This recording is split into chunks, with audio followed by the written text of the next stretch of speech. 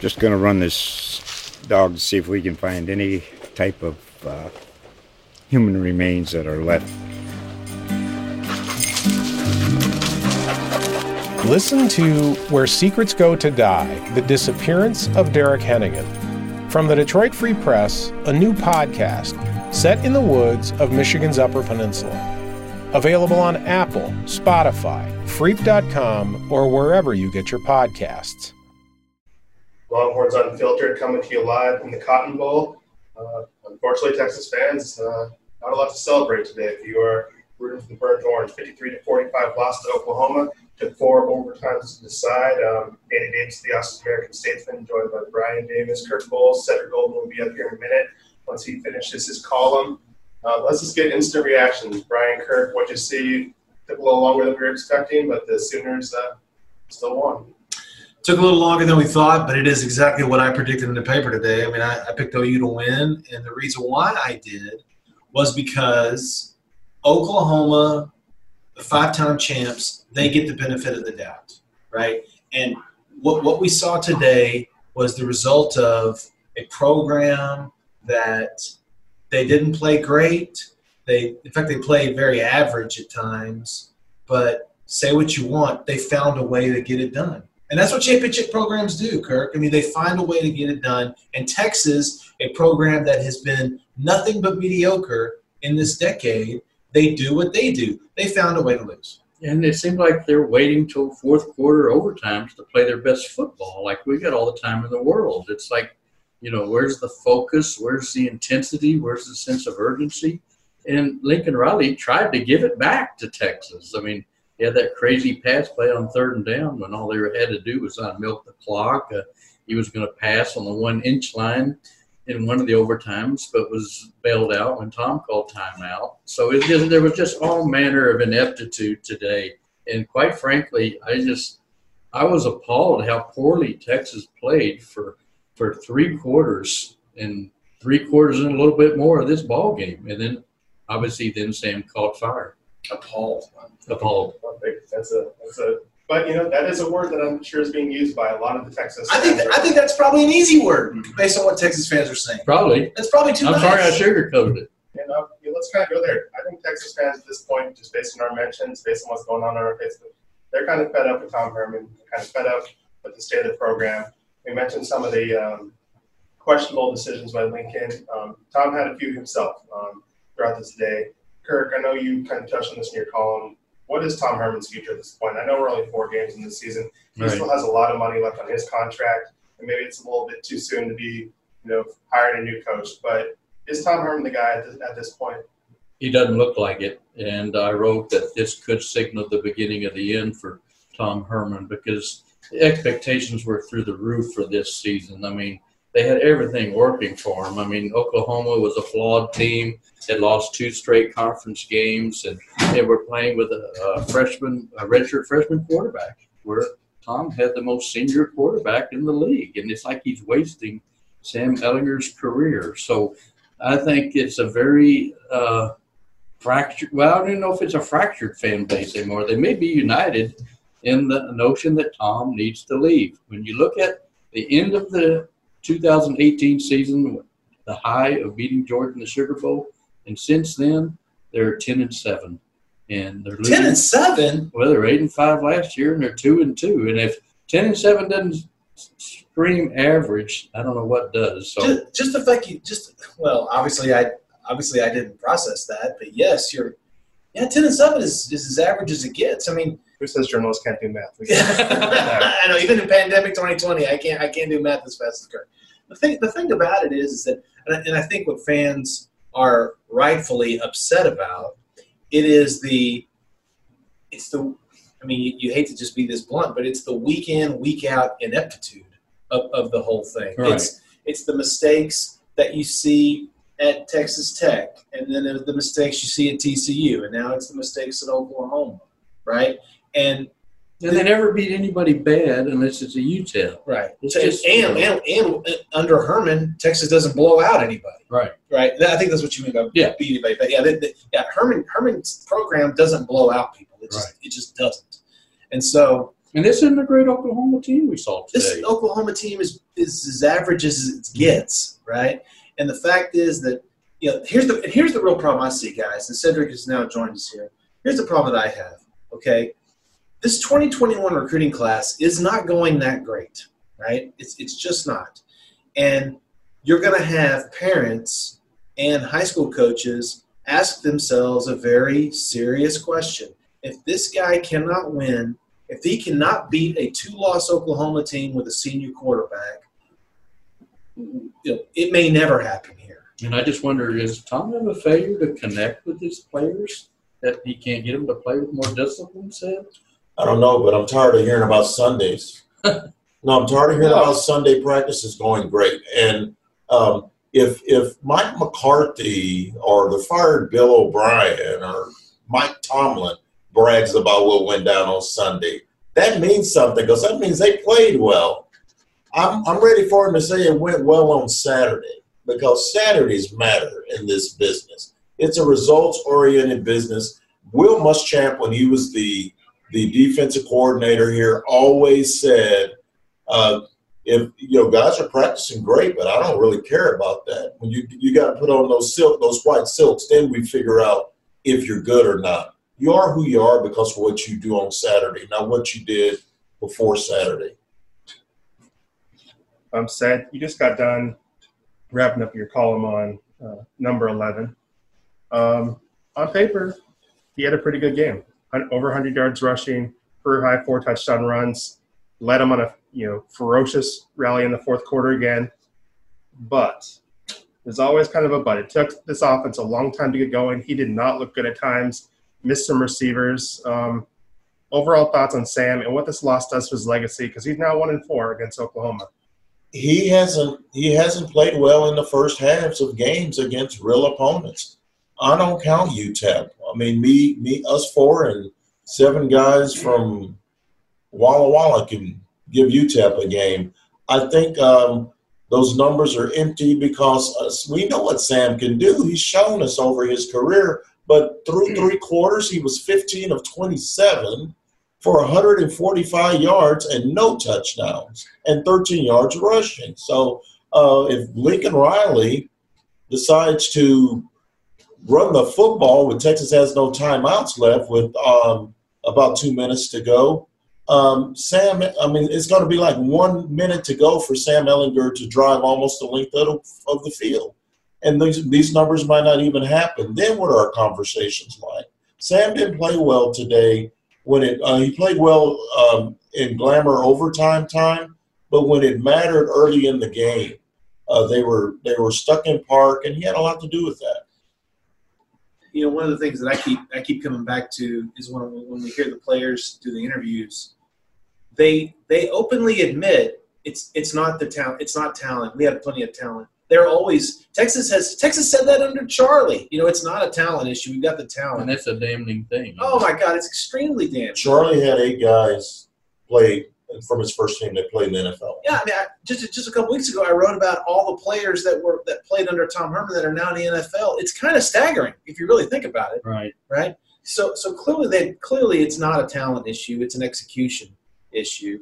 And it's a coaching issue. It has to be coached. Because execution comes with doing it over and over and again and making it muscle memory. And that comes down to coaches drilling it into you. You can't tell me that they've had perfect practices and come out here and play like this. Only on Sundays. Unless they're a bunch of chokers. And then I don't know. We'll see. Well, speaking of that, I want to focus on one area real quick, and that's the punting. Okay. Yeah. All right. Let's talk about the punting for a second. All right. This is something that should not be an issue. Okay. It really shouldn't. Bushevsky, he's not his cousin Michael Dixon, but he has a solid leg. He's a solid college punter. Okay. How all of a sudden has this thing gone to hell this past season? And for Tom to go, well, we've done the same punt protection we've done for years here, right? Well, they blew up on him on Tech. It blew up on him again today. And Bushevsky, he's literally rolling to his right and literally running straight into the blockers. And he took 2 extra steps today. Yeah, not necessarily. The block punt, I think, is on Ryan. I mean, Yeah, I kind of agree. pump fake Yeah, that absolutely. I and agree. ran right into the guy. But Sometimes you're rugby when you don't need to rugby. Yeah. Down on your goal line, don't rugby. Michael Dixon, who knows a thing or two about punting, straight up went on Twitter and called Jay Boulware trash. He literally said that about, and granted, he's a little biased. That's his cousin. Right. That's his dude. You gotta defend family. But for an ex-player to come out and call one of your assistant coaches trash says something about your coaching. Right. And that is something. It doesn't matter if it's been working for 6 years. It's not working now. And this is 2 weeks in the Tom hates talking about punting. He won't even call the punter by his name. But this is 2 times in the last 3 weeks we've been talking about punting because of some complete breakdown that's happened. So I don't know if this is Jay Boulware's complete fault. I don't know if Ryan needs to, get some stuff. I don't know if Tom just needs to actually start caring about his punt team and start calling these people by their names. But this is on coaching, probably a little bit on the players, and this is a problem. And it shouldn't be. Maybe we just got spoiled by a punter who was named the MVP of a bowl game. But He was pretty good. He was very good. Well, here's a question. Is it Jay Boulware's fault that Ryan Bashevsky got a personal foul for trash talking after the 40-yard punt return? Is that Jay Boulware's fault? It's not his fault, but it's his fault that they gave up a 40-yard punt return. Yeah, but that 15 they can't be giving away 15. Well, and that speaks to the lack of discipline. The Derek Kerstetter personal foul at the end of Sam's run to the 1 was crippling. They ended up having to settle for a field goal. I thought they should have let Cameron Dicker try that 52-yard field goal. He's got 2 50-yard plus field goals. Should they have gone for 2 after they scored first? I told you they should, and even at regulation. And my theory on this is that at some point, if you're going to win this game, you got to make a play. And if you make a play after either of those, that first touchdown to send them into overtime, OU doesn't get a chance. OU, your other opponent is going to always have a chance to respond unless it's the end of the game. And that's why I would have gone for 2. He had all the momentum. OU was really 20 unanswered points at that time. And I would trust Sam to get that done somehow. Brian, what did you think of Tom's decisions, not only at the end of regulation, but at the end of that, I guess, his first overtime to not go for 2, or I guess it was second overtime to kick for the tie instead of going for 2 in the win? I was a little surprised at that, only because 2 things. Number one is that at some point you have to make a play to win the game. You have to make a play to win the game. Mm-hmm. And you have to be able to look out on the field and see, look, my team is done. My team is spent. Right. And, if you go for 2 there and you don't get it and you lose, it's very understandable to come back to the post game and say and explain everything that we just said. Hey, my team was spent, was gassed, we rolled the dice, it didn't work out, right? Okay. And if you go for 2 and you get it, then holy smokes, now you're the guy who rolled the dice and won, right? So so I understand why you would go for it and why you wouldn't. Personally, I didn't have the world's biggest problem with kicking it there, although. I didn't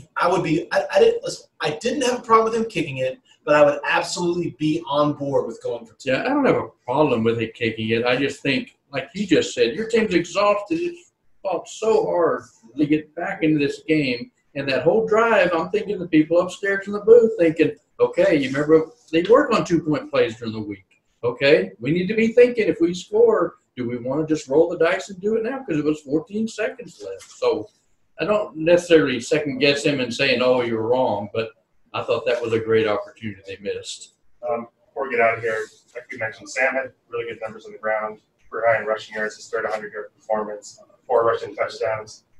The rest of the running attack, that was brutal. I think it was 89 yards through 3 quarters or until those last 2 drives Sam engineered. They did nothing. I think the 3 running backs totaled 33 yards on 11 carries. John Robinson, 5 carries, 17 yards. Keontae Ingram, 3 for 15. Although he did have that nice catch at the end of the game, but he also had a huge fumble in the first quarter. He did. Roshan Johnson, 3 for -3, and left with a shoulder injury. We heard so much about how good this rushing attack was going to be. Stan Drayton, a lot of people think the world of him. Mm-hmm. How much is Texas in trouble? A school that has 4 Doak Walker Award winners in its trophy case, a school that is the home of Earl Campbell, Ricky Williams. Why can't they establish anything on the ground, and how much is this team in trouble if they can't figure that out? Well, I thought that was embarrassing. I mean, Iowa State ran all over them. Brees Hall had a career day against Oklahoma the week before. So I think fundamentally this may come down to the line of scrimmage, and this could be Tom's biggest problem, is that their offensive line hadn't been great. They get pushed around. Sam was sacked 6 times today, and TCU got to him, 4 or 5, something last week. OU sacked him 9 times on this field last year. And like you just said, the stats, they aren't running the ball. And they only got to Spencer Rattler 1 time. He dropped back 36 times. You sack him once. And it wasn't like they were hanging all over him and making him run for his life. And Oklahoma had over 200 yards rushing. Football is a physical collision sport. You control the line of scrimmage. You do that on both sides, you got a good chance to win. And even in this Big 12 passing-heavy era that we are living in, the teams that can run the football are still winning games. There's a reason Iowa State won at OU. Brees Hall was a man. And if Texas is putting so much on Sam and Keontae and Roshan Johnson and Bijan Robinson and that offensive line aren't getting them enough chunk yards in the run game, it's going to be a long season. Yeah, it does. So, all right, speaking of long season, we get a little bit of a break. Texas is on a bye next week, and Baylor on the 24th at home. Is there a chance Texas can turn this around, win, I guess it'd be 5 or 6 in a row to or 5 in a row to close this thing out and maybe salvage the season, or are we on to 2021? Well, I mean, they're going to lose again. Yeah. I mean, they just are. I mean, I think Iowa State's probably going to get them.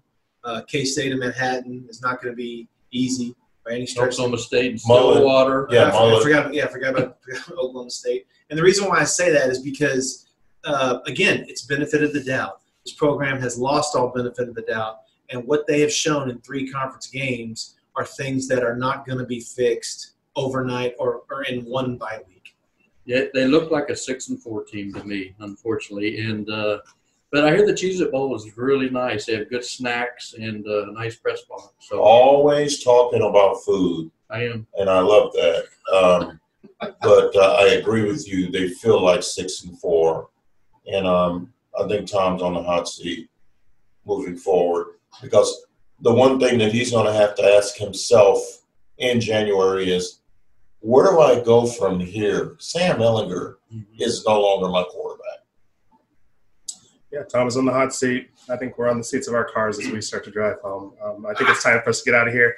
Texas is a 53-45 loser, 4 overtimes at the Cotton Bowl, longest game in school history, I believe. But unfortunately, it goes down as an L for the Longhorns. But that's going to do it for us. Danny Davis, Cedric Golden, Kirk Bohls, Brian Davis. We will see you guys, I guess, in 2 weeks.